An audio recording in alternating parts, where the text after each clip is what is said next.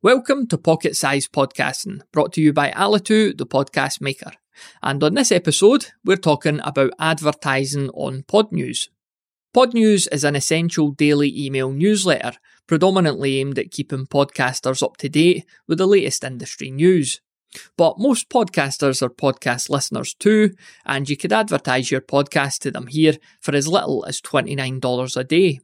With Podnews advertising, you could promote your show to, at time of recording, over 25,000 subscribers every weekday. Recipients include folks for the likes of the BBC, NPR, Gimlet, and Apple Podcasts. You never know who might take an interest. These ads appear right in the middle of the main content as a separate box under the heading Classifieds. Each ad is a hyperlinked headline and a 30 to 40 word description. All ads run in Podnews will also appear permanently on their website and within their daily companion podcast episode show notes. By the way, that's a good wee show to subscribe to too.